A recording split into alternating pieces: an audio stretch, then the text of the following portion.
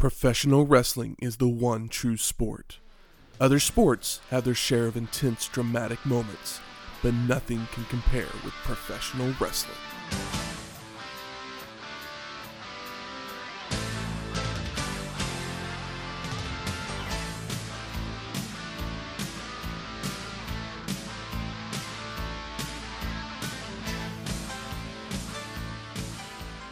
Welcome to Wrestling History X, where three friends come together to talk about the stories behind the matches.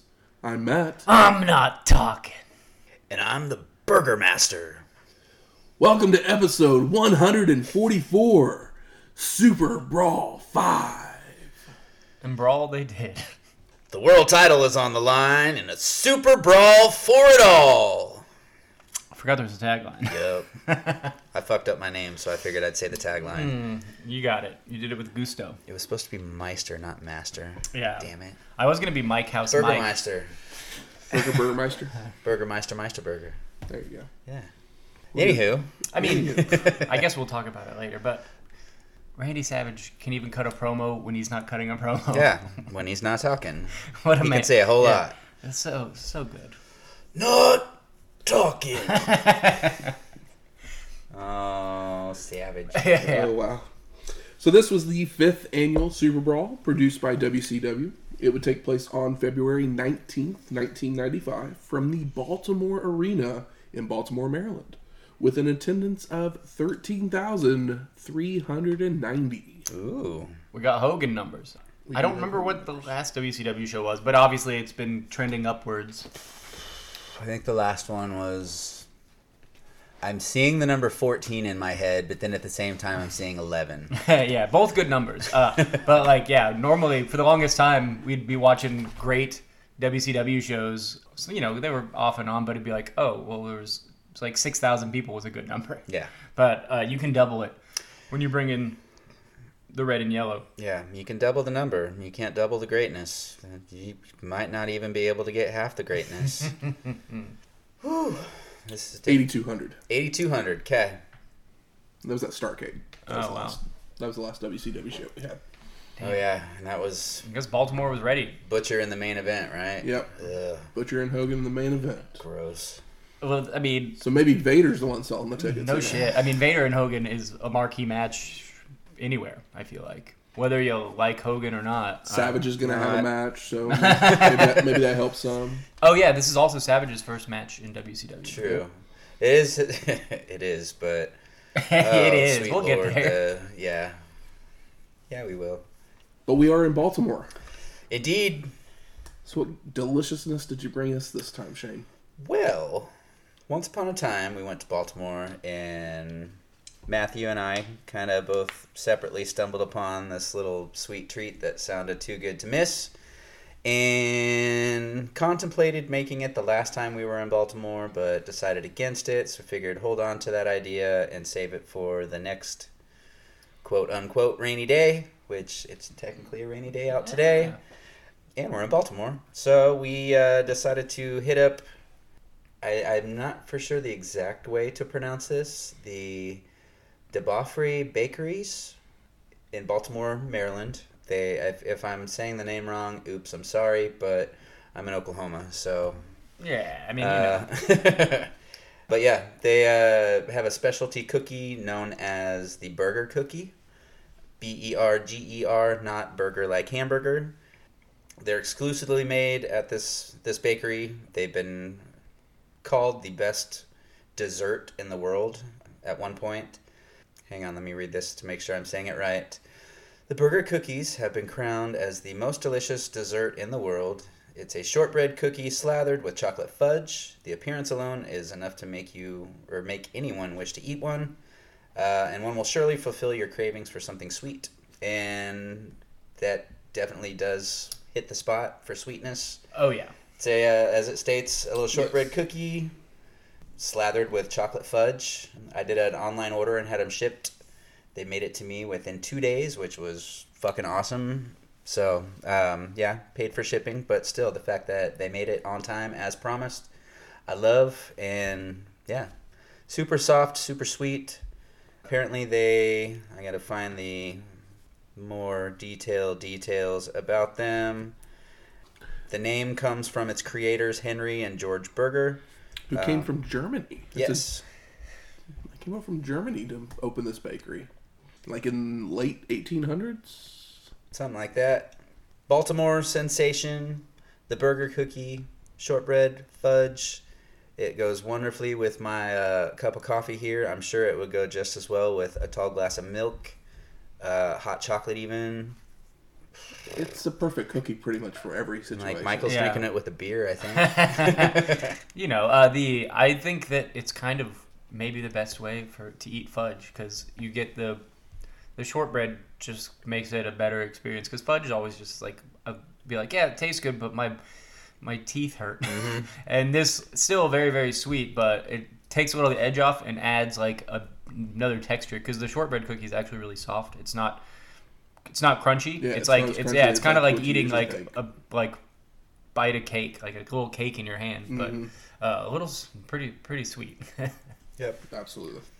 If you would like to try some, go to their website. You can look them up. It's, again, Burger Cookies, Berger. They've got little snack packs available. They've got this one here was an 8-pack of cookies Oh, for like $6. Do they do different flavors? I'd be interested to know. I can don't- see like a maple They've done fudge. different flavors over time, but I But think This is the they were staple. just special edition Yeah. ones. They had it shows different little gift packs available as far as like cookie tins, but I think it's just the different designs that you can pick from. I think the cookies okay. inside might be the same, but Yeah, don't if you- quote me on that because I contemplated getting one of those, but they were out of stock at the moment, so I just went with the Well, yeah. old reliable ones that showed me what they were. You got to start with the classic. Exactly. Absolutely. Speaking of classics, something that would happen right around the same time as this show, Blink 182 would release their debut album, Cheshire Cat, a couple days earlier. Carousel. That's the song. That's the song on this album. That is like, the like, song on this album. yeah, the bass line's cool, and then there's this Benoit Balls is the other song I always think of, which I think is on that, right? I think so, yeah. But yeah, this is not the go-to album for me. No. Because is Buddha before or after this? I know that's another. It's after. Okay. Yeah, I didn't know Blink 182 at this time. Oh, I Until definitely what's my name again? I'm guessing so. Damn it, maybe before that. I don't know, when they became an MTV sensation. Yeah, that was basically the No, 98, okay, you're right. 7-ish. Buddha is before. Buddha was a Okay. demo before. Okay, so that's a demo. I never really listened to that. My favorite State of the Anima, I and- think is what it was. and the only Blink-182 album I listen to with regularity is the one after this. I'm a big Dude Ranch fan. You're a big Dude Ranch. You've I'm a always Dude Ranch guy. Yeah. I- Enema of the State is the one with. Enema of the State, that's Yeah, what it was. that's the What's- one where they become That's when they hit the mainstream with, What's My Name Again, and and probably end up being still to this day the most popular guitar act since that. All the Small Things. Yeah. Adam Song. Those. Which I think that album is also good, but I go I to am the a other one. big Blink 182 fan. Actually, I used one of their songs as my as I was leaving my wedding. Oh, a weird song? band, a weird band for that. Exactly, it is a weird song for I hope it that. wasn't like Adam's song. No, it was actually One off their. about suicide. It was actually off their 2003 self-titled album. I never listened to that. Me and my wife, like literally, we got together like right when that Yeah, album came out, and we literally would listen to that album just Bonded. all the time. Aw. And the very last song on the album is called "I'm Lost Without You." Oh, And that's that was our Your tune. wedding song. Yeah, I've never listened to that one. I think I stopped at Take That's- Off Their Pants and Jacket, or is there an Take album? Off- yeah. That was and I think that's also when I saw them live in Oklahoma City was also on that tour. Yeah, they did "Enema of the State," and then they did "Take Off Your Pants and Jacket." The and then live album. The live album, and they did the self-titled album. Yeah. And after that's when they kind of broke up, basically, kind Yeah. of did their own thing. And now What's his face? Matt Skiba is now in the Yeah, band instead of Skiba's Mark Skiba's Hummel. in the band instead of. My take, I'm a bigger Alkaline Trio fan than a Blink-182 fan. Even though I love one Blink-182 album a whole lot, I like more Alkaline Trio songs. Not that they have a bunch of stinkers in my opinion too, but I Yes, do. they do. But that band has but when they do it right, I like it a lot. I don't really know much Alkaline Trio, if any at all, but I just liked Blink-182 because when they reached the height of their popularity, they were making fun of all the boy bands that were out there. Oh, yeah. And it's like, okay. I mean, that music video was a Thank classic. you. Yeah, Tom DeLonge went off and did his Angels and Airwaves thing, and that band is trash completely. And It's like you're I'm done. not saying Blink-182 is like the thing anymore with Skiba in it. Who would But have thought Travis Barker would have been the one to, be the big dog of the group? I mean, he's the most talented one. I What's mean, funny is my favorite album, he's not even on it yet. he's not on. He's not on the album. He that I didn't like. join the band until Enema of the State. Yeah. But the question is, will the Kardashians ruin him like they've ruined everybody else? I mean, if you're gonna get ruined by Probably. if you're gonna get ruined by somebody, you might as well be a Kardashian. I mean, he's already had a Miss America. I mean, literally the last 3 albums are not like Neighborhoods. Like Neighborhoods, when I first listened to it, I was like, this literally sounds like the 3 guys didn't record in the same room. Is that the one that has like a bunch of weird like electronic beats and stuff? Yes. Okay. I And tried then to listen to it and I and was then like, this is I not what I literally- come to this band for. I literally came to find out that they literally they were so pissed off at each other because it was still the original lineup Yeah. that they didn't record in the same room at all. They just Like literally Travis was at his home studio doing all the beats, and then Tom was writing some songs, Mark was writing some songs, and it was just like, we're just gonna throw them all together and like. I'd I say was at just that like, point, like don't even what is this? Don't even Like, do it. Like it's not such a horrible album. It's different if like I don't know if it was like a one person's project, but there's 2 guys that write songs in the band. Like it's not like one guy is like the main dude and there's your band. Yeah, I don't know. Whatever. That's weird. That sounds like a terrible way to make a record. it was a terrible record. Well, I'm sure they still made plenty of money off. I'm sure they did. But they came back with California after Skiba joined the group, and did a more pop punk it, record. it's closer to what you expect yeah. from a Blink-182 album, but Mark has to try and sing more, and that's not his strongest suit. I always like his voice better because Tom DeLonge is He has a better voice, yeah, but it doesn't match up with some of the like faster stuff. faster stuff. Because like I saw them live after Skiba joined the band, and Mark is trying to sing some of the Tom DeLonge parts. more popular songs, Yeah. instead of Skiba singing them, and it's just like, yeah, this doesn't sound right. Yeah, I mean Skiba has a very specific voice, but I like his voice. He's kind of more of a crooner. Yeah, I used to always confuse Blink-182 and Sum 41. They sound nothing alike, They but sound nothing it's just I the mean, names. they just they both It's dressed just like idiots. They Word both and wear number. the same fashion. Word and number. Yeah. One married Avril Lavigne, and one did not. One went for that a, is very true. one went for a Kardashian instead. Well, let's head off to the Baltimore Arena for some Super Brawl. We get Hogan and Vader highlights while they cut promos on each other before the logo comes on the screen. Tony Schiavone then welcomes us to the show, joined by Bobby the Brain Heenan and Mean Gene Okerlund. And you can automatically tell right away that Bobby seems to have had a few too many drinks before the show. Yeah. And it gets worse as the show goes. Yeah, there's the points where he's just like, "Oh, I'm just not gonna." The joke is that he's not playing along. He's still a joke or whatever, but he wasn't playing along. Not quite as much. I didn't catch as many Bobby one-liners in this show. No, Because they but, weren't one-liners, because he repeated them 3 or 4 times, because he didn't realize that he already said them. I felt like me and Bobby were on the same level throughout most of the show, though. That was the thing. I kind of wish I had been Yeah, you're like, the way Bobby was to watch this show. I'm never gonna watch Super Bowl 5 again, but if I do, it'll be with a drink or 2. I guess we've kind of given how we feel about the show, but we got a ways to go. I mean, it starts off all right. Yeah. So Mean Gene's worried for the Hulkster, thinking that Vader is going to try to permanently injure him. And he will also have an interview with Ric Flair later in the evening. And no, they're saying right now it's like they show Vader come out in a limo, and they're teasing was Rick in the limo. It was Rick aligned with Vader. Yeah, we see a limo pull up. Yeah.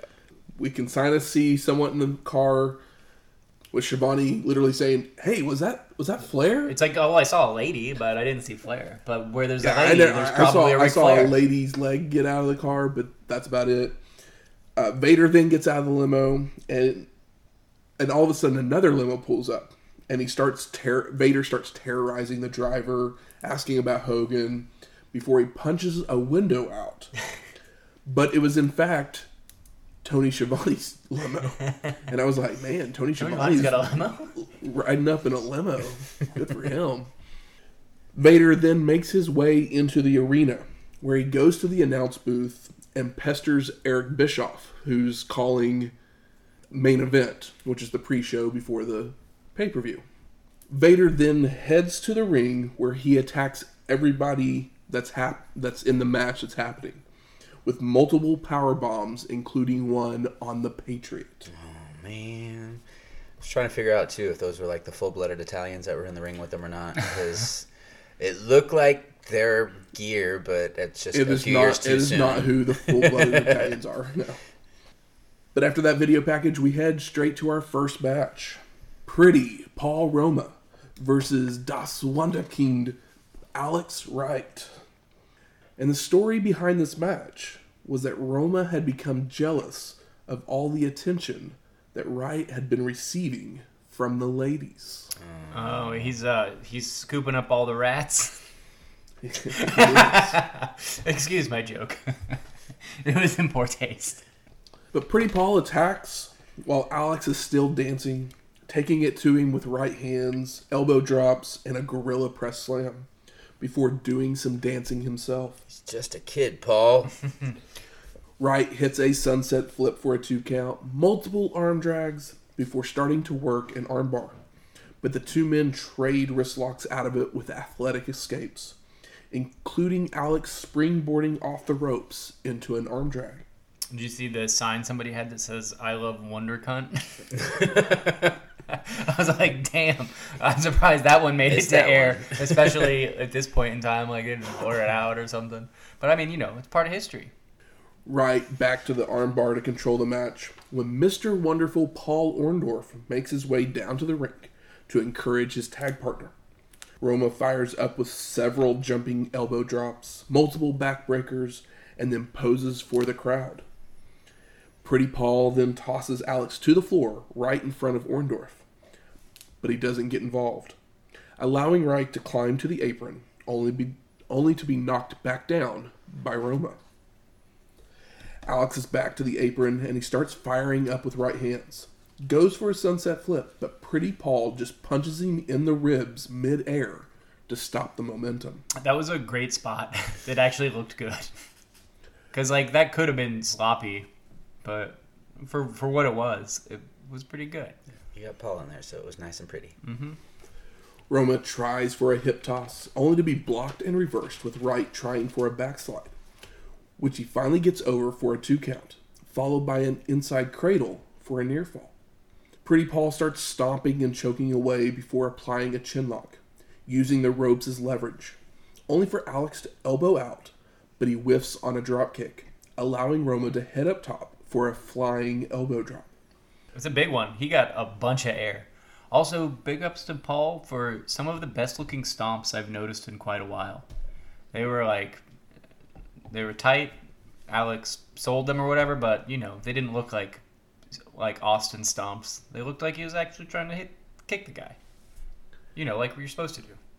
Pretty Paul continues the attack, sending Wright into the corner, charging in after, but Alex moves and starts firing up with European uppercuts. Spinning heel kick by Wright for a 2 count, but a reversed Irish whip sends Alex to the corner, only for him to leap up to the top rope, flying off with a crossbody for the pin, and no! Mr. Wonderful pulls Wright off the cover. Wright starts yelling at Orndorff, which allows Roma to attack from behind. Mr. Wonderful then jumps on the apron, with Pretty Paul coming over and telling him, "Don't worry, I got this." Alex gets up and drop kicks Roma from behind, sending him into Orndorff to knock him off to the floor, followed by rolling him up for the pin and the win, even though Pretty Paul kicked out at 3. He sure did. Yeah. I was like, Paul was like, I don't know this kid. But I loved that there was a clear, some good heel and babyface energy. Agreed. Yeah, these guys worked well together, and in hindsight, I like this match even more than I thought I did at the time. Well, I'm going to give you a new perspective on this match. Uh-oh. This is the last time we see Paul Roma, as he is fired soon after for his actions during this match. Yeah. Those were shoot kicks? Those were shoot kicks. No wonder they look so good. Okay. Later in life, I was like, damn, those are some good-looking kicks. Later in life, shows what I know. Roma did an interview basically saying that WCW wanted to push Alex Wright. Like, he was going to be their next star. Yeah, he's handsome, he's athletic, he's a good babyface. Das Wunderkind, damn But it. he considered Wright unworthy of that push, and he went to business on his own. Damn, Paul's old school. Roma went rogue, huh? Can't go rogue on Turner's buck. Sorry, buddy. Damn, that's kind of a shame, but I mean, this is what we're here for. I was like, damn, those boots look good, and Matt, thanks for keeping holding it back.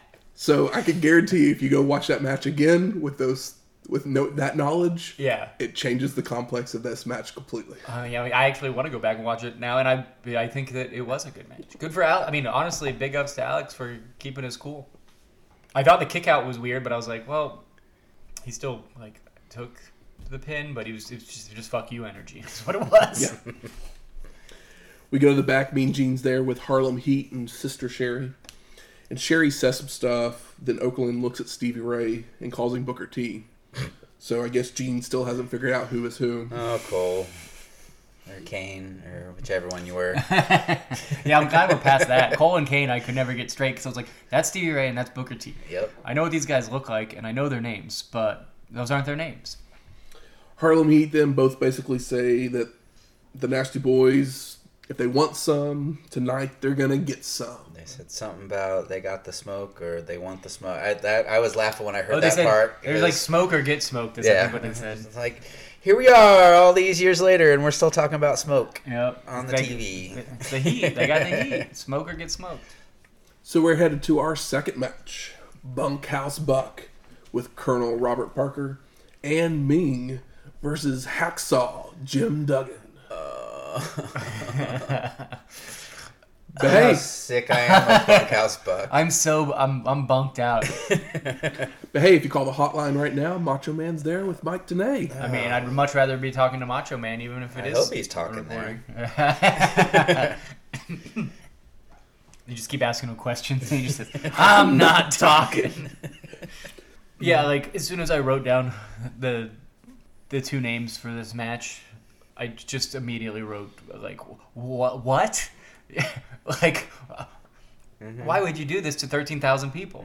Almost 14. So Buck goes after Hacksaw, but Duggan fights him off and gets the crowd to chant USA, USA. I don't have it. Yeah, because USA is going to totally take down the guy from Buck Snort, Kentucky, or whatever the hell he's from. Yeah. Yeah. I would argue that Bunkhouse Buck is maybe a stronger representation of America than Jim Duggan. Mm-hmm. Just a working man. Doesn't need those star-spangled knee pads. No. So the match gets going with multiple turnbuckle smashes, followed by a hip toss by Hacksaw, before clotheslining Bunkhouse Buck over the ropes to the floor. 360. Buck drags Duggan to the floor for them to brawl, with Hacksaw ripping Bunkhouse Buck's shirt, only for Buck to run Duggan into the ring post. Posted. They head back into the ring where Hacksaw is sent to the ropes, only to drop a knee across Bunkhouse Buck's back before applying a chinlock to wear Buck down.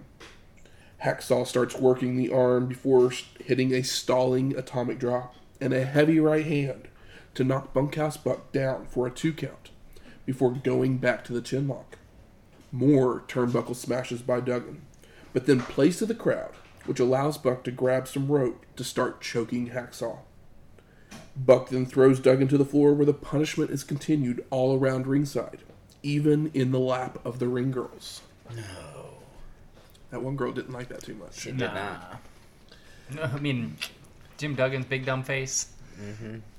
Yeah, definitely don't want that in my lap. Oh, I tripped. Oh, I tripped again. I keep falling. No, sorry, my eye's looking over that way. I'm just trying to grab hold of something to get Yeah, up. they're so bored by this match, they're distracted by the ladies.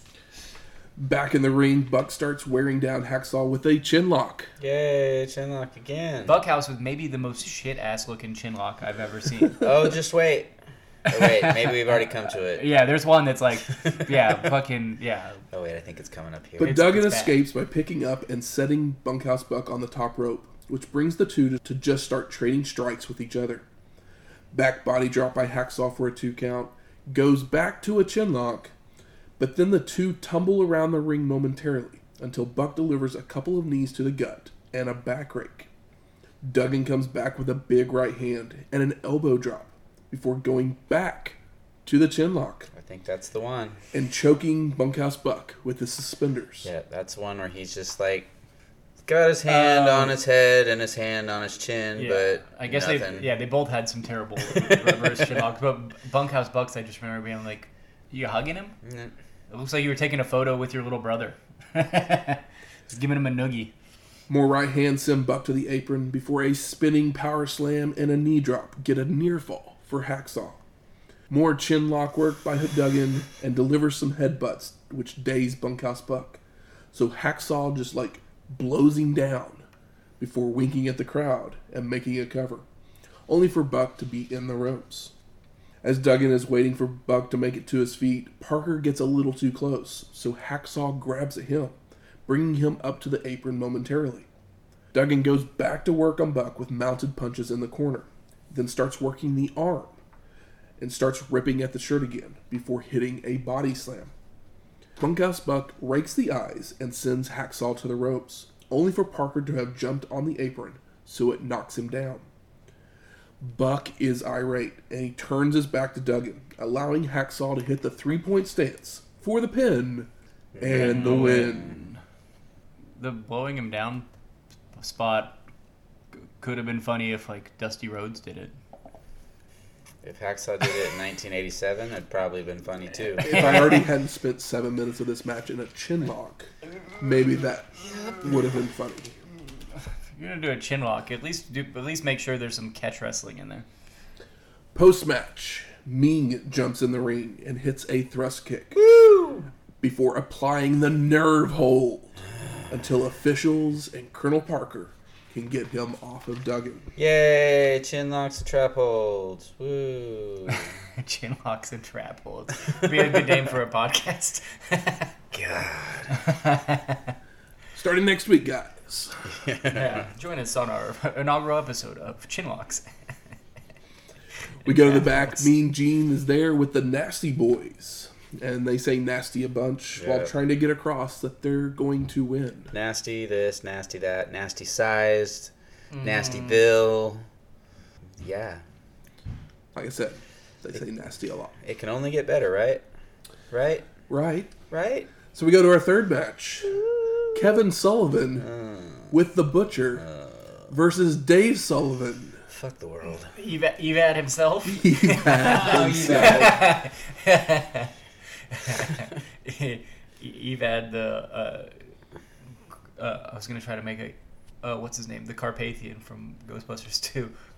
Evad the bad wrestler. I could only think of Gozerian or whatever Yeah. at first. Anyway, Dave is here, and the crazy thing, he's not a Hulkamaniac anymore. No, we already got rid of that. He's green. He's got a haircut. He actually looks The like Butcher. he's... The Butcher gave him a haircut. Oh. Well, nicely done there, Brother Brudai. That's why Dave and Kevin are still feuding. Because he's got a better haircut now? Poor Because they Butcher. cut his hair at one point. Yeah, I Goes know. from the main event on the last pay-per-view to... Seconding Kevin Sullivan Valet. on the third match. So Kevin looks to attack Dave as he enters the ring, but Dave stops that and body slams Kevin several times. A back elbow sends Kevin to the floor where the Butcher is encouraging him, only for Dave to sneak around to attack them from behind. Back in the ring, Dave with some turnbuckle smashes, mounted punches, and a back body drop for a 2 count. Dave starts running the ropes, only for the Butcher to trip him up from the outside, allowing Kevin to take control, sending Dave to the floor and running his back into the apron, before the Butcher gets involved with some choking. Bobby Heenan reminds us of Butcher's accident years ago. That's right. He's got a metal face. He's got metal in his Got face. bolts and screws and plates, and beware of parasailing, y'all. Kevin's not allowing Dave to get back in the ring with chops and a baseball slide kick.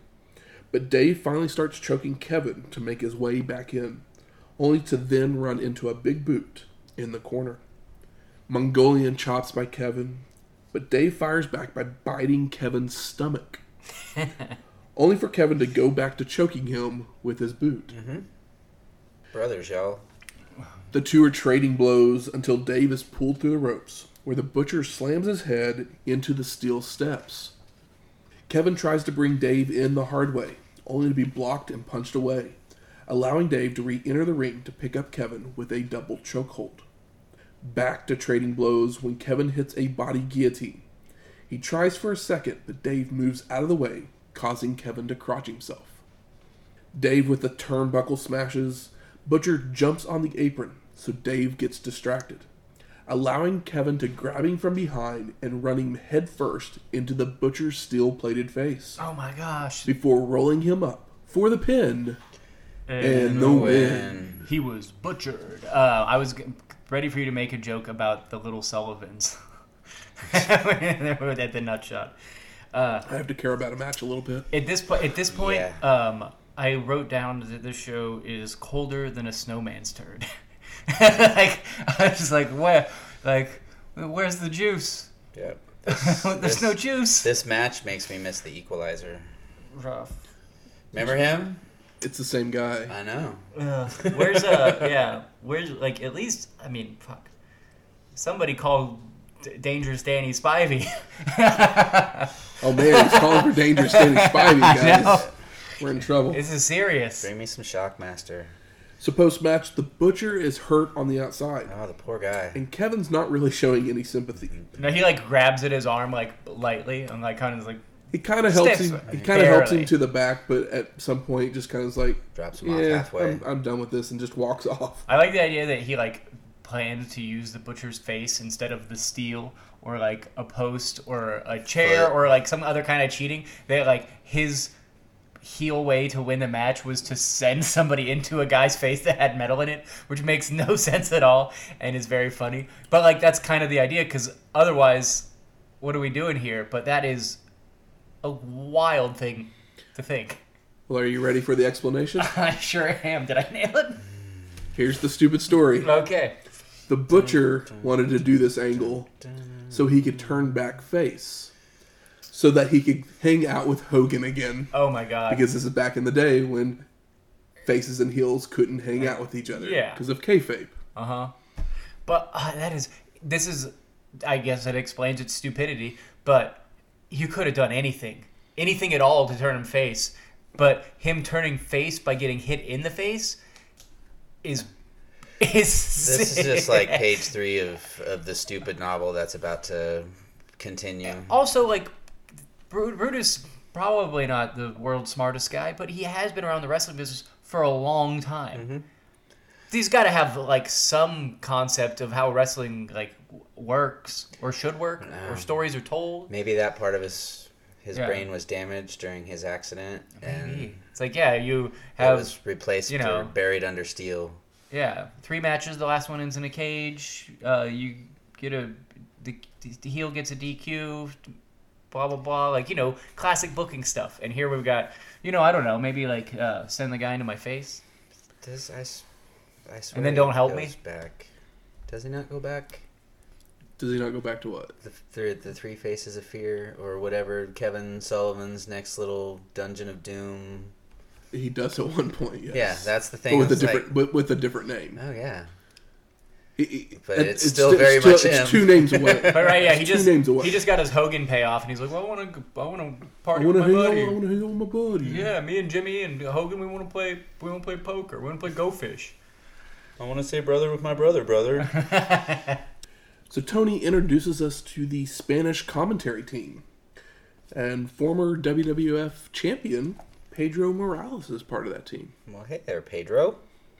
Just thought I'd point that I was out. gonna say we last saw Pedro Morales. It's like I don't know that we have. We've never seen Pedro Yeah, Morales. he was a so. WWF guy. Yeah, I think probably so. maybe a belt holder in between Bruno and like Probably. Backlund and Yeah. stuff. I don't know if he was a heel or a face. I'm not sure. I don't know about Pedro Morales. I'll do a dive. There you go. Shivani then sends us to Mean Gene in the back with Big Bubba Rogers and Avalanche. No And Guardian Angel. No Guardian Angel. Oh man, I was wondering how long they were going to stick that out. And Okerlund starts going on way too long about the Butcher and his interview with Flair, while literally those two guys are just standing there and really awkward. But when he finally does get to him, Avalanche says, "You don't need to be concerned about the Butcher's face. You need to concern yourself with Macho Man and Sting. They poke themselves into my business." Bubba Rogers then says, "We're both very big men, and we're going to finish them like the puppy dogs they are." I think he says thousands of millions, and then Mean Gene makes fun Yes. of him. Thousands of millions. And then both of them walk off, but they forget that they're in a room, that there's a mirror. So you can literally see Bubba Rogers in the background, With his Gatorade in hand. like breaking kayfabe. I did not completely. catch that. That's so funny. Yeah. Can't see his face, but you can see his body there and, like lower torso. Yeah, he's got like a glass Gatorade bottle. Yeah. Old school. That's awesome. I think it's green. So we go to our fourth match, the Nasty Boys of Jerry Sags and Brian Knobbs versus Harlem Heat of Stevie Ray and Booker T with Sister Sherry for the WCW World Tag Team Championships. But before we start, Sting's on the hotline. Oh my god. Call it up now. I mean, somebody's got to talk to him because his partner won't. That's right. Harlem Heat are our champions, correct? Correct. Yes. And they get a champions entrance where they made sure that they got a little bit of flames. Thought that was nice. Yeah, the pyro was a little weak. It was a little weak, but at least they had made sure they had one thing that shot fire straight up for Harlem Heat. So Booker, they're in the ring, and Booker starts yelling at some crowd members, calling them dumb idiots, while the Brain calls Sherry gorgeous. And Sherry I think this was looking really good. This was the point when I was like, oh, he's definitely on the sauce. Oh yeah. So the two teams they're getting nose to nose before Knobbs and Booker T start us off. When Brian slaps Booker, firing up to hit a knee to the gut and try for a jumping leg lariat, only for Knobbs to duck, sending Booker T across the top rope. The Nasties then shake the rope to bounce Booker on them before he falls off to the floor, where Sags hits a clothesline. I know they really racked him. Haven't seen that spot in a while. I don't know if we've seen it even to this point on this show, but that's a very like Attitude Era like nut shot over to the extreme. They hung him out to dry. Back into the ring, the Nasties with a double shoulder block. Jerry with a headbutt down low, followed by an elbow there as well. I know. I like that they were working the dick. It's like, all right. I mean, I don't know. What's your finisher? The hand on my ball. I don't know. Sags with an inverted atomic drop for a 2 count, but then Booker T gets a thumb to the eyes to break the momentum. Stevie Ray comes in with clubber in on Jerry until he misses a charge into the corner, followed by the Nasties just laying it in with rights and lefts. Knobbs starts working the leg of Stevie, and Sags comes in to continue the punishment. But then Stevie Ray uses an eye rake as well to escape for Booker to come back in, only to be immediately hip-tossed and thrown to the floor. Jerry comes off the apron with an elbow before rolling him back in. Brian with a turnbuckle smash, but then he runs into a big boot, only to duck a clothesline and hit a body slam. Sags is sent to the ropes, where Stevie Ray hits a forearm from the apron, followed by a drop kick by Booker to be sent to the floor, where Sherry sends him headfirst into a guardrail. Back in the ring, Stevie takes over, but he misses a leg drop, allowing the Nasties to take control with Jerry hitting a clothesline, only for Stevie Ray to hitting a spinning mule kick to send Sags out to the floor. Booker T walks over, hits a thrust kick, followed by a Sherry slap across the face, before rolling him back in. Jerry then avoids an elbow drop from Booker, and he rolls back out to the floor, while Booker T spin-a-roonies up to his feet, while Stevie leaps off the apron with a clothesline. Is this our first spin-a-rooney? That's what I was thinking. He's done it one time before. One time before, Okay. but it hasn't been a staple yet. It's not a staple. It's just him doing some flair, basically. It gets a little bit of a pop, though, because, I mean, it's cool. There's a reason he continues to do it, probably from here on out. Sags is rolled back in and placed in a chinlock by Harlem Heat to wear him down. Leaping scissors kick by Booker T, power slam by Stevie Ray, but Jerry ducks a clothesline and hits a desperation power slam before crawling to the corner for the Hot tag. Knobs comes in running through Harlem Heat with a clothesline, body slams, but a knee to the back from Booker T slows the momentum. The Heat send Bryan to the ropes, only to telegraph the back body drop, so Knobs hits a double DDT. Bryan hits a splash on Stevie, but Booker breaks up the tag. Bryan with a splash on Stevie, but Booker breaks up the pin. All four men are in the ring until Sags tosses Booker T over the ropes to the floor, following after him to brawl on the outside. Stevie Ray has Knobs hooked from behind while Sherry climbs to the top rope, coming off with her shoe in hand, only for Bryan to move in time, causing Stevie to be clobbered by the shoe. Knobs then rolls up Stevie Ray for the pin and the win. And new! I mean, for a title match, that hot tag, a tag title match, the hot tag wasn't hot enough. Come on, guys. We're professionals. But Record scratch. Randy Anderson runs down to the ring and explains to Nick Patrick that Jerry had thrown Booker T over the ropes. So Patrick changes the decision to a DQ win by the Harlem Heat. Hey, I guess this whole thing wasn't hot enough. fair is fair. Top rope win. Top rope why? I don't know. When they want. When they want to do it. Oh, you said when? When? What? When? When? Did you say win? When? Right before. When they were all brawling. No, but no, I know when it happened, but with a rule. When?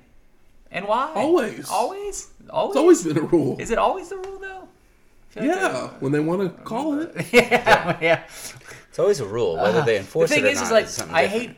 hate that, like, there's one ref. Unless the match specifically states that there's two refs, there's one ref, and what the ref sees or doesn't see is his call. Like, we're not checking tape.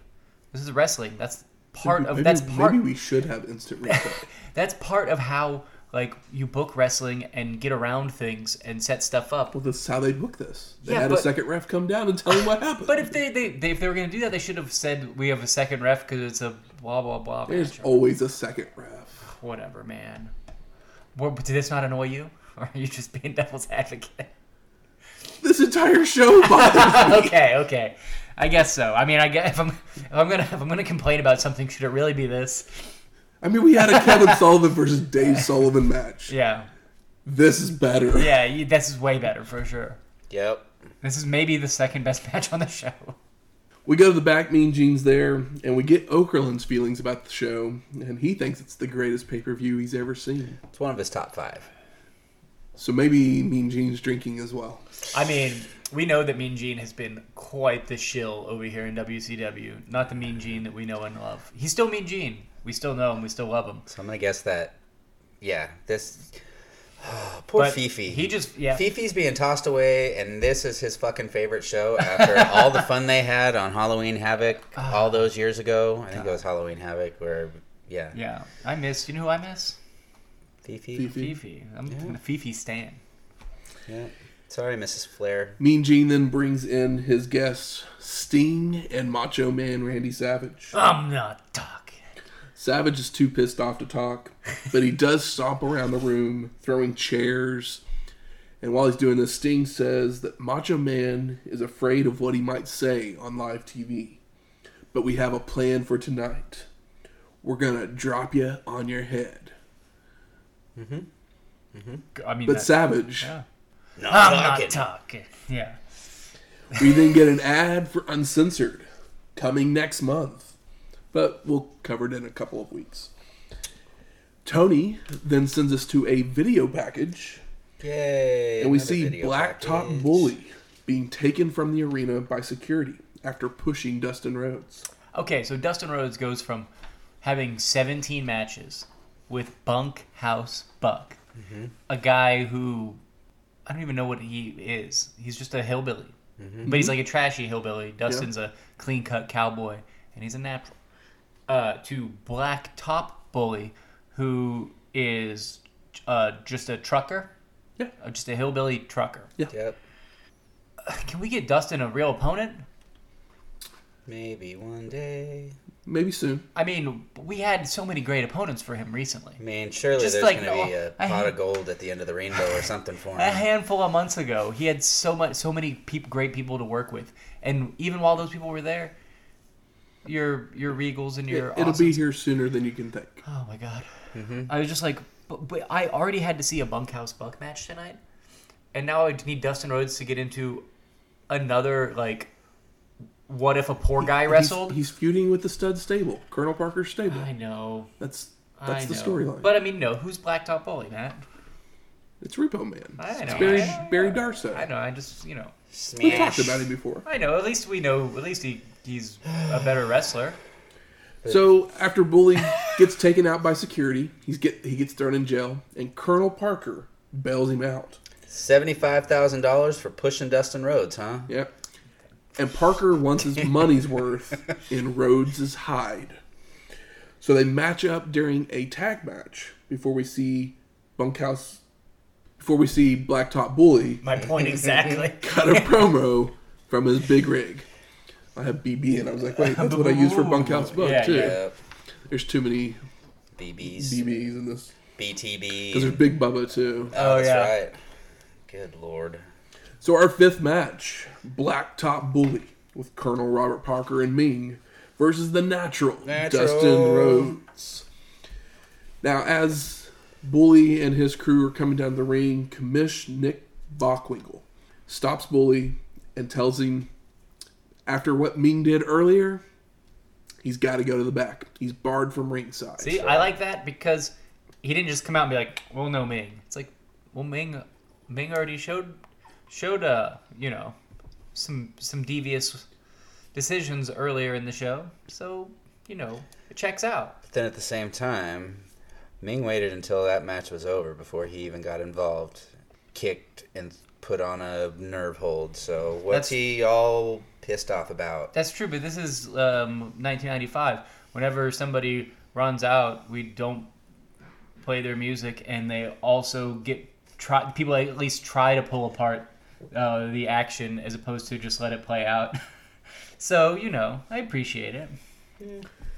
So Bully and Rhodes start brawling as soon as the bell rings until Dustin hits a leaping lariat and mounted punches. But Bully charges out of the corner with a clip to the knee. I know, Dustin couldn't even get his shiny jacket off. Blacktop Bully starts using Rhodes' jacket to choke him, but then he charges into a corner, only for the Natural to move, sending Bully shoulder first into the post. Posted. Dustin starts tossing Blacktop Bully around the ring before kicking him out to the floor, where he stays to regroup. The crowd starts chanting KFC. KFC. as Rhodes starts to work the arm of Bully for a long time. His chicken wing. Until Blacktop Bully sends the Natural to the corner, only for him to leap up and off with a back elbow. Bully sends Dustin to the corner again, who leaps up, which sends Blacktop Bully dropping to the mat to avoid the back elbow again. But Rhodes just drops down and delivers a right hand and a vertical suplex. First suplex of the night. Oh, Um, wow.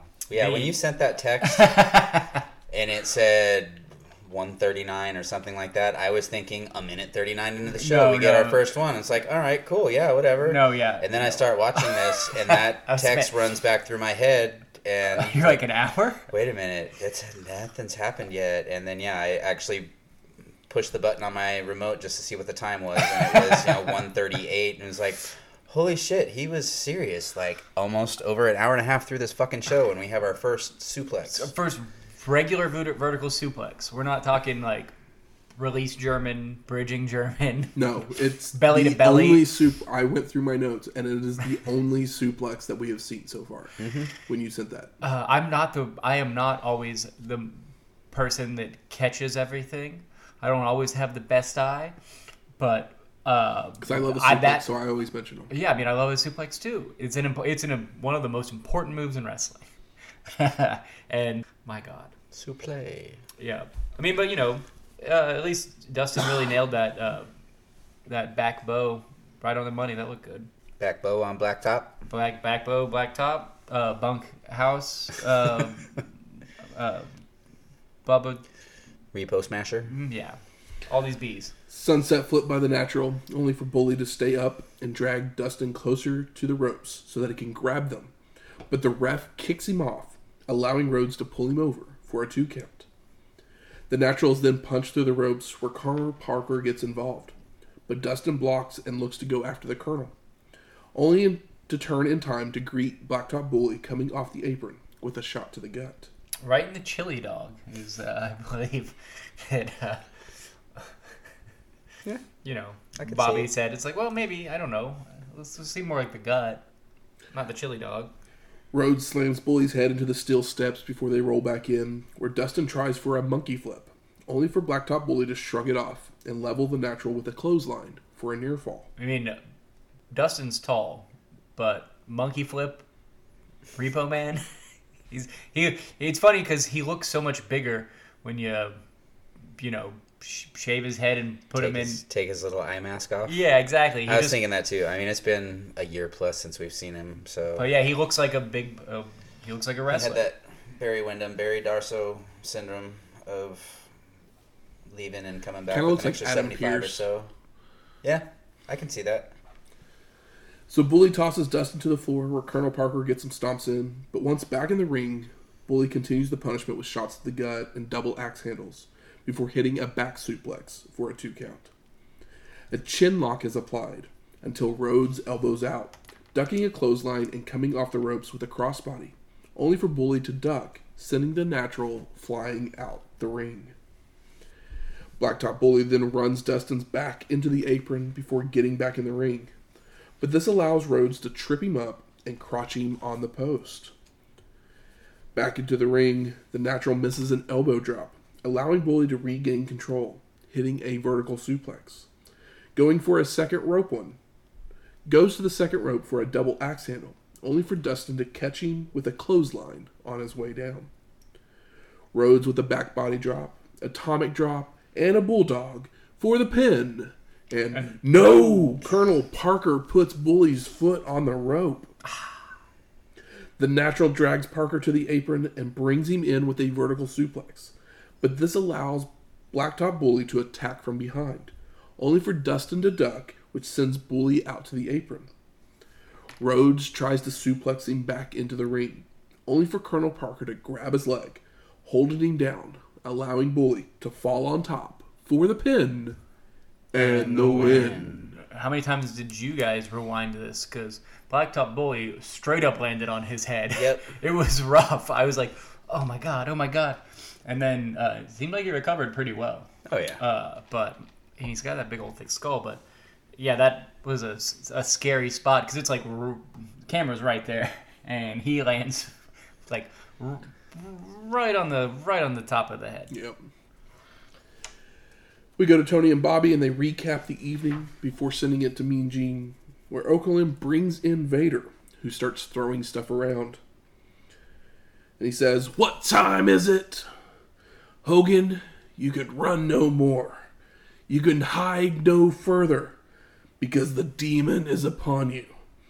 The demon is fear, and you're looking at the demon, brother." Mean Gene then asked who was in the limo earlier, even though Tony had already told everyone that it was his limo. So I don't know why we're asking Vader this. Schiavone and Heenan then discuss the main event, but then send it again to Okerlund, who's now on the stage. And he brings out Nature Boy Ric Flair and asks him if he was in Vader's limo. But of course, Nate avoids the question completely, saying he's here to do some styling and profiling. Came to party. And he's going to go sit in the front row with some of the best looking women in Baltimore. And Mean Gene asks him where he found them. Because, Mean Gene's a horn dog. The Nature Boy then goes and takes a seat, but there are no women around him. None. There's supposed to be 5 hotties. Where are the hotties? And I'll let you know right now, there are never any hotties around him at any point. I know. It's because he's like, I remember the days partying with Dusty in the Baltimore Marriott. We're gonna, talking about tearing down the house later tonight. We're going to Jimmy's Seafood later, guys. So we go to our 6th match. Avalanche and Big Bubba Rogers versus Sting and Macho Man Randy Savage. And we see the Great Muta in the crowd, along with Sonny Ono. I know. Nice It's like, surprise. why can't we get him on this show? Anything will help. Right.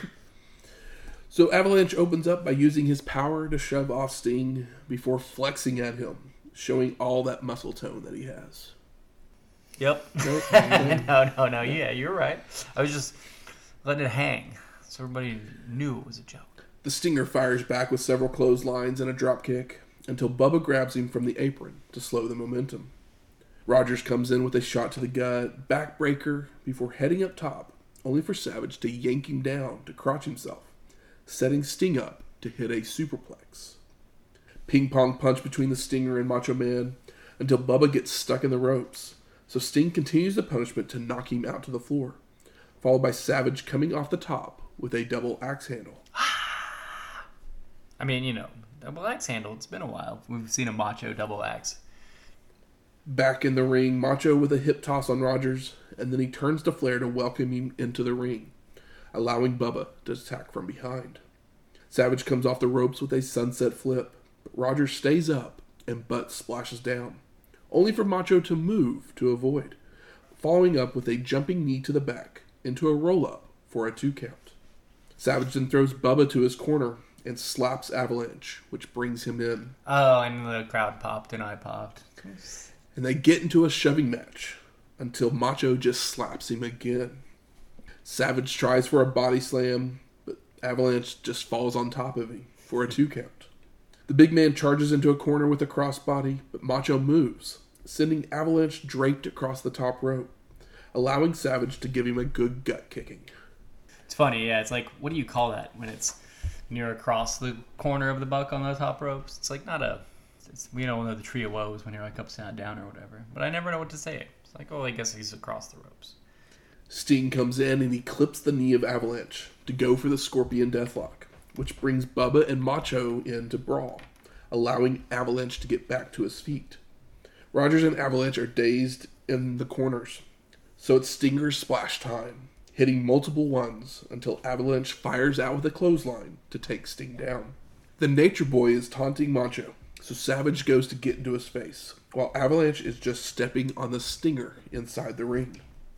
Avalanche with a big elbow drop and charges into a corner, only for Sting to move and body slam the big man, but he stumbles into the wrong corner. So Bubba smacks him with a right hand that sends the Stinger head first into some snowballs. It's an avalanche, I get it. Sting begins the slow crawl to his corner for the hot tag. Macho comes in off the top rope with a double axe handle to Avalanche, clothesline to Rogers, right hands to both men until we get a Pier 6 inside the ring. Savage hits a body slam on Bubba, followed by a Macho Man elbow drop, but for some reason, the ref makes Savage get out of the ring like he wasn't directly looking at the tag that just happened. The Stinger then climbs to the top rope and clotheslines Avalanche over the fallen Rogers for the pin and the win. Post-match, Macho goes to get in Flair's face again, but security gets in between them. I mean, Macho Flair sounds great. It does. Wish it was here. Welcome to WCW, Mach. I hope it's not a Fifi on a pole match. Actually, take it back. That Would might love a not be Fifi that on a bad. pole match. Just makes me That's angry. just Ric Flair's date. She's riding that Space Mountain. Hell yeah. Makes me angry that Macho Man's first match in WCW, at least on a pay-per-view, was against two guys that he's been fighting for the last 5 years in a different company. And Way to be fresh. Yeah. I mean, He's got Sting in there. you got to ease it in. You got to start the angle. Tony and Bobby start talking the main event, and then we see Harlem Heat's on the hotline now. Hey. Tony starts going over the last few months, which led us to this match. And we see the brain tell Hogan to call Omaha or Hartford to make sure his insurance is up to date. That's where all the insurance companies are. Yep. Shivani then sends us to a video package where we see highlights of Vader destroying people and the confrontation at the end of Starrcade in the locker room, along with Vader powerbombing Hulk at Clash of the Champions 30. I know. It's like Hogan took a powerbomb? Crazy. I wonder if that'll happen in this next match. Mean Gene then is in the back with Hogan and Jimmy Hart, and Hulk says, "We know the power of Vader, but the thing is, this is the final test for the Hulkster. This is the test that separates the good men from the bad men.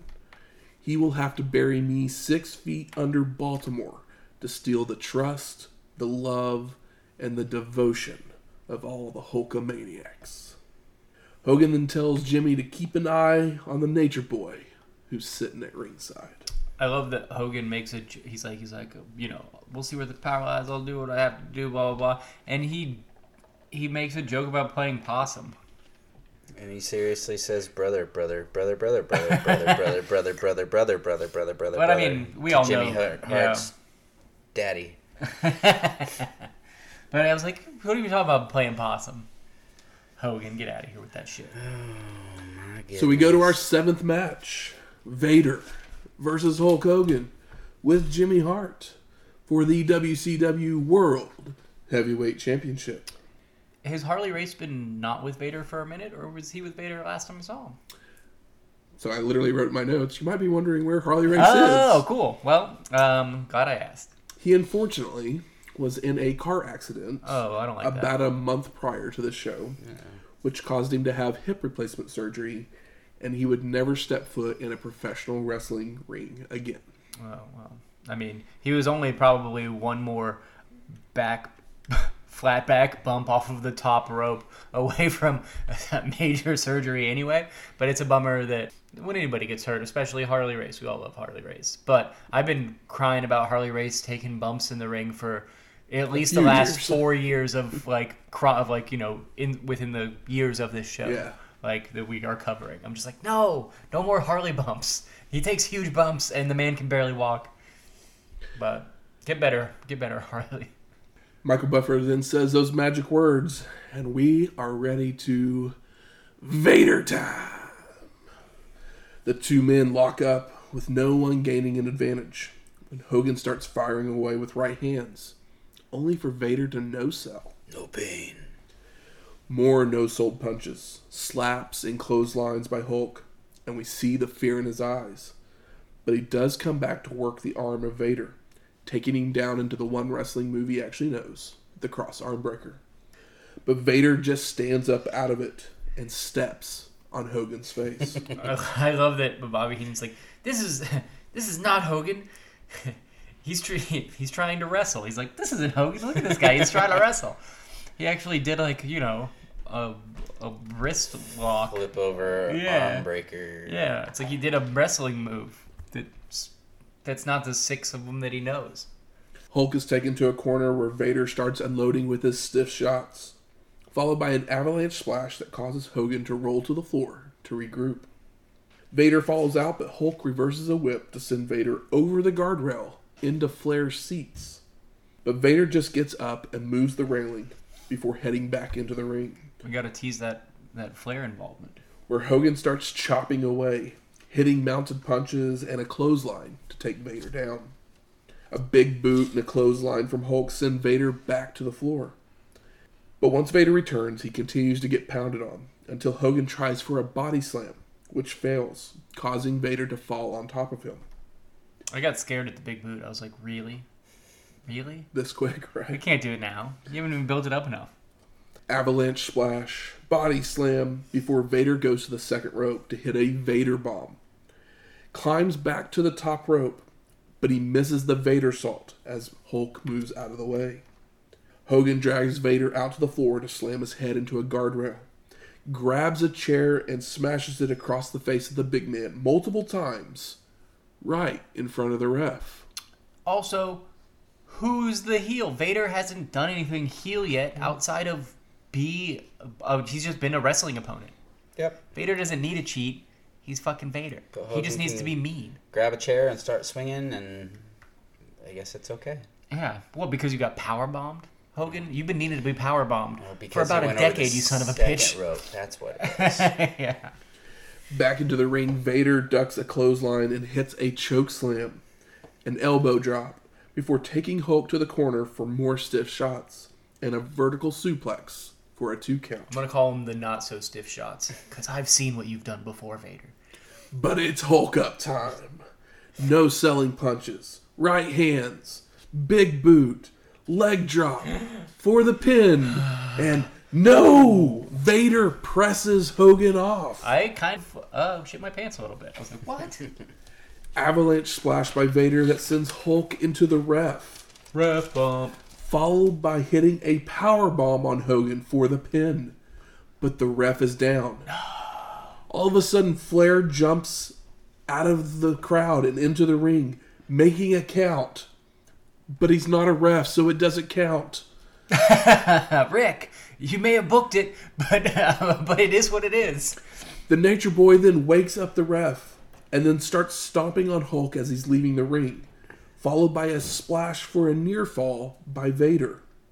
Hogan immediately jumps up and starts laying it in with right hands, hits the big boot and a clothesline that sends Vader over the top rope. Flair then jumps back into the ring and starts attacking Hulk from behind, and the ref calls for the disqualification. Ding, ding, ding. Hogan then hits a big boot on the Nature Boy and starts choking him, when Vader comes back into the ring to attack from behind. Flair and Vader are double teaming Hulk, with the Nature Boy locking on the figure 4, when Savage and Sting come running down to the ring with chairs in hand to clear the ring. As Flair and Vader are leaving, they high-five each other as Hulk starts posing in the ring before Tony says his goodbyes as the credits roll. So I ask you, gentlemen, what are your overall thoughts of Super Bowl V? You want to go first, or you want me to? I don't really have anything to say. Yeah, I'm gonna It's say bad. mine's quick. It's basically The nicest thing that happened was maybe Vader pushed Hulk off after a leg drop. Maybe that's the nicest thing, and it's still not enough. we got to see a spinneroonie. Wait, I'll save that for. There is not a match Roma Shoot Fest. on this show without an overbooked finish. Overbooked finish and way too long. And we know how much I hate overbooked finishes. Yeah. The final 2 matches do provide some excitement. Some. Not enough. For the people involved, not enough. But it's not enough to recommend the show at all. No. Nope. So, Maybe just to see Paul Roma kick a young man in the head. True. If you'd like to see Paul Roma Be a piece of shit. get fired, I mean, that's Maybe worth the most it. historically significant thing that happened. I will actually say that Hogan and Vader, it was actually a pretty good match until the very end. Yeah, it wasn't. It was better. It was okay. It wasn't. I mean, it's good for a Hogan match. Exactly. And he gave a little to Vader, Yeah. which is nice because Lord knows he probably didn't have to. I mean, yes and no. It was an okay match, but at the same time, it was your basic Hogan format of I mean, yeah. Nothing much happening. Only he gets slapped around a little bit in this one, and then Hulk up. Here comes the flare. Ding, ding, ding. DQ. It wasn't. He gave a little bit more for a Hogan match, but we didn't get a good Vader match. Yeah. Like, no. Vader versus Sting from like a year or two prior to this, like, was a banger. Yeah. And we didn't Sting, get Hogan in Japan. That's for sure. No, we didn't. It's hard to. Sometimes we get a show that's so bad that like, it's like fun to talk about. This one's not even. We just don't want to even talk about it. The thing is, there's not a whole lot to say. Yeah. Like sometimes when stuff's bad, it's like funny, and this is just not even compellingly bad.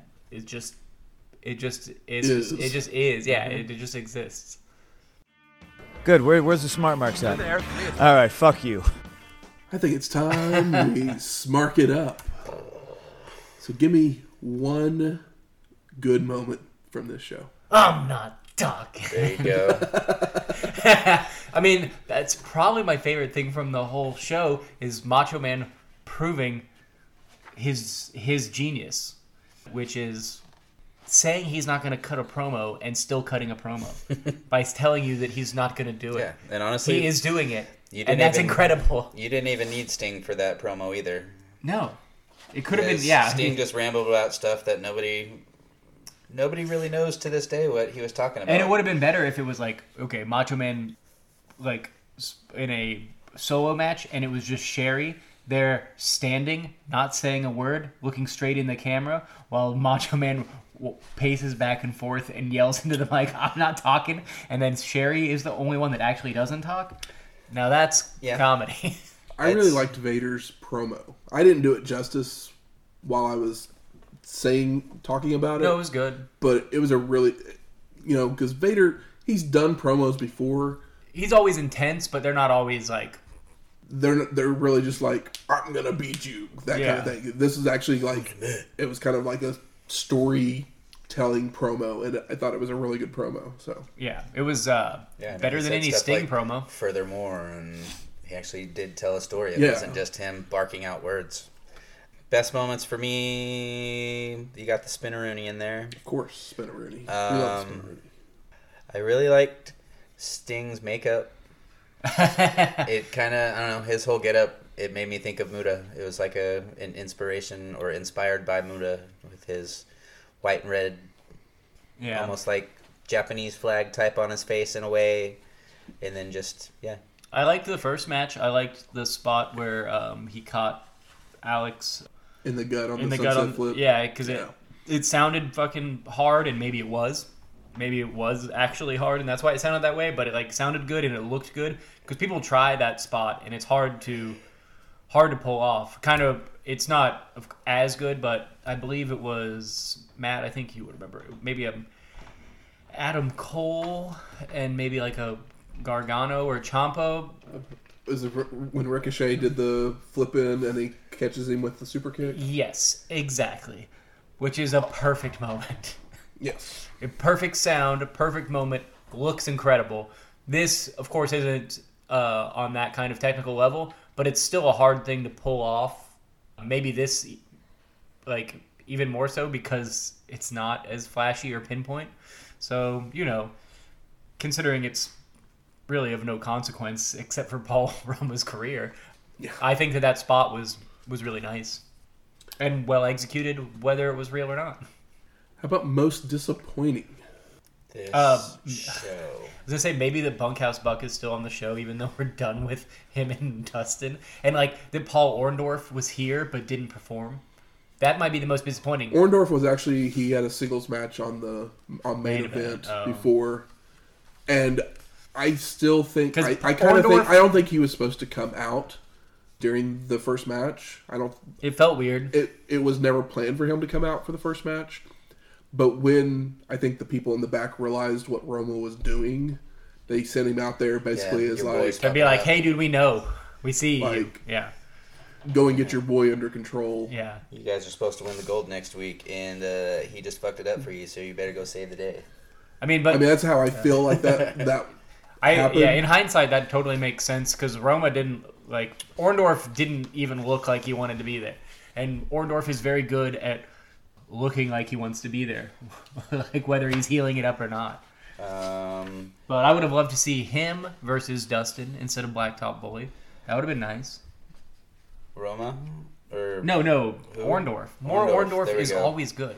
I've been high on Orndorff for a minute, I mean, I think this pretty much hurts Orndorff's career Yeah. as well. which is a shame because he's been like, I've been screaming from the rafters about him in these last year or so of WCW, and it's a shame to not use him because you get your Paula chant, and he can actually perform, and the guy's not doesn't seem like he's afraid to lose, and he's just a good heel and a good hand. We're on disappointing, right? Yep. The Butcher. That was, I mean, that was that's- just silly. Like when Fragile headbutt. when I found out the story behind why they did this, It makes so much sense. I was just Stuff. like, it did make sense. I was just like, that is totally something that yeah. these guys would do. Also, They were just like- I want to go hang out with my buddy. If again. they actually put screws in his head, like one of them was too long and is still lodged in his brain, the man is stupid. Yeah. But he goes from main eventing their last pay-per-view to being taken down by a He's basically his mediocre for his headbutt that- face being the MacGuffin of a bad feud.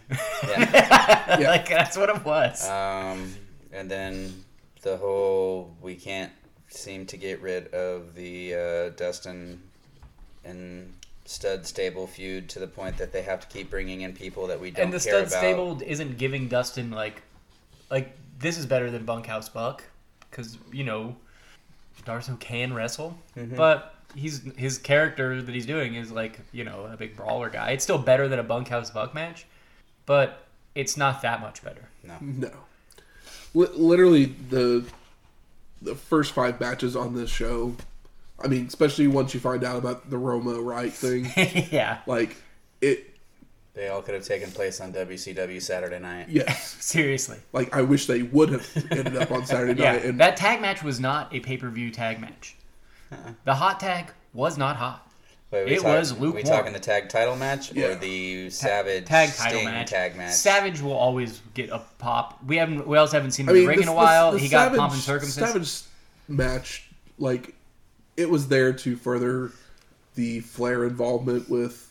Well, I mean, the multiple crowd, people. The crowd also comes alive in the last 2 matches because there was nothing to live for into that point, Yeah. which is a bummer. Because there's still potential. Well, let's move on to best performer, and I think it's Savage. Yeah, Just because we haven't seen him forever, and he still looked crisp. he looked super crisp. I mean, he's Savage. The thing about Randy Savage is he never stopped being Randy Savage. No, That's why, it's always a shoot with Randy Savage. So you can't divorce the man from the character. I'm gonna give it to I'm gonna split it between Savage and Bobby Heenan. Because Bobby talked See, about actually, the show the way you felt. Bobby See, actually, felt- I thought about giving it to Tony just for having to deal with Bobby. I was disappointed in Bobby, honestly. Dobby, wow. Bobby, I haven't even had a drink. Bobby felt The show is or seemed lot to to feel the drink. way I felt as I watched this show. And yeah, there wasn't enough alcohol, there wasn't enough mead to make it anywhere near enjoyable. So thankfully I got to look up But sometimes I rely on Bobby to be quick and funny. And here, he wasn't either. He wasn't being funny. He was literally giving you his real feelings about stuff because he didn't realize what he was saying. And they also weren't that... He just wasn't that... Some people have a drink and they're funny. He had too many drinks. It wasn't funny anymore. and he lost his neck brace. It was the first time he took it off in a while. It was easier to working throw stiff. back the cocktails. How about most surprising? I mean, there's a few things. The Roma news I didn't know about. I mean, that's the most surprising for me. I think the Butcher thing is like The Butcher we've thing- mentioned it a couple times. He was in the main event of the last pay-per-view of this company. It's surprising, And now but it's he like, is what else are we going to do with it? seconding Kevin Sullivan in his Match against lower his mid-card brother. feud. Lower mid-card feud. This shouldn't even be a feud. It's... Well, no, it shouldn't be, but yeah. I'm just saying. Yeah. That we had a WCW show that did not have some random country singer singing the Oh my national gosh. anthem. Shane, you pulled it out. There was no national anthem on the show at all. And that's why it sucked. They don't believe in America anymore. That's right. I mean, yeah. Surprising that I just remembered that Duggan was on the show. I forgot about him. I'm glad you could. And now for a look back even further into the history of wrestling. The dusty finish. In Japan, Antonio Inoki had held the IWGP Heavyweight Championship for close to a year, but had to vacate the title when he fractured his foot.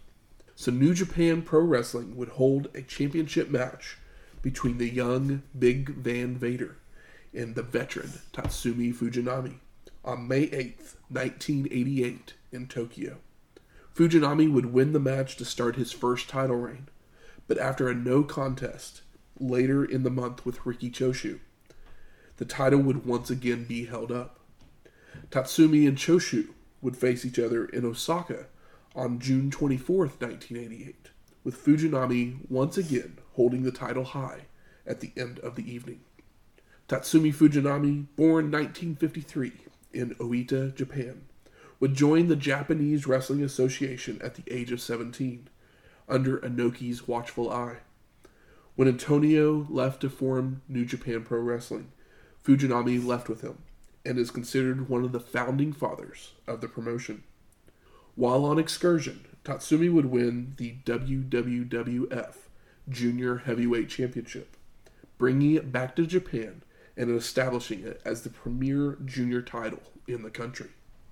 By 1981, Fujinami had bulked up to move to the heavyweight division, and would continue to be successful, with 1988 being his banner year, winning the IWGP Heavyweight Championship twice, but also multiple other titles in the U.S.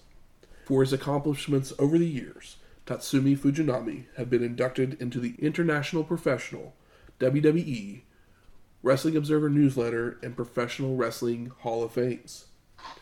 After holding the IWGP Heavyweight Championship for close to a year, he would relinquish the title once again so that he could participate in a tournament with the final at the first Tokyo Dome show in the history of the company.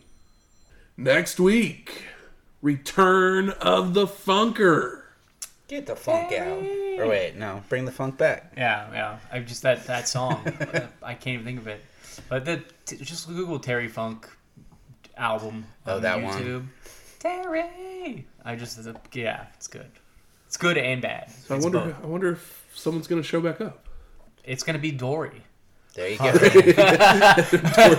In all his bald ass glory. Yeah. Hossfunk. Flash is making his debut. Oh, nice. I didn't know that about the WWF Junior Heavyweight Championship and Fujinami. That's interesting. I did not either. I would like to go back and watch some prime Fujinami matches. I've only ever kind of seen him later in his career, so that's neat. But I'm ready for the return of Dory Funk Jr. Senior. Aren't we Dory all? Funk. Aren't we all? Music from this week's show is Rocket by Tom Blades, and Hulk Hogan won our main event, so we play his theme song, American Made by Jimmy Hart. If you like this episode or any of our other ones, please go out there, rate and review us on iTunes, Stitcher, Google Play, or wherever you find your podcast at. As Michael says, 5 stars or no stars. that's right. If you have any questions, comments, concerns, Recipes! you can email us at WrestlingHistoryX@gmail.com or find us on Twitter at WrestlingHistoX. That's Wrestling HISTO. X. We'll talk to you next week. Laters.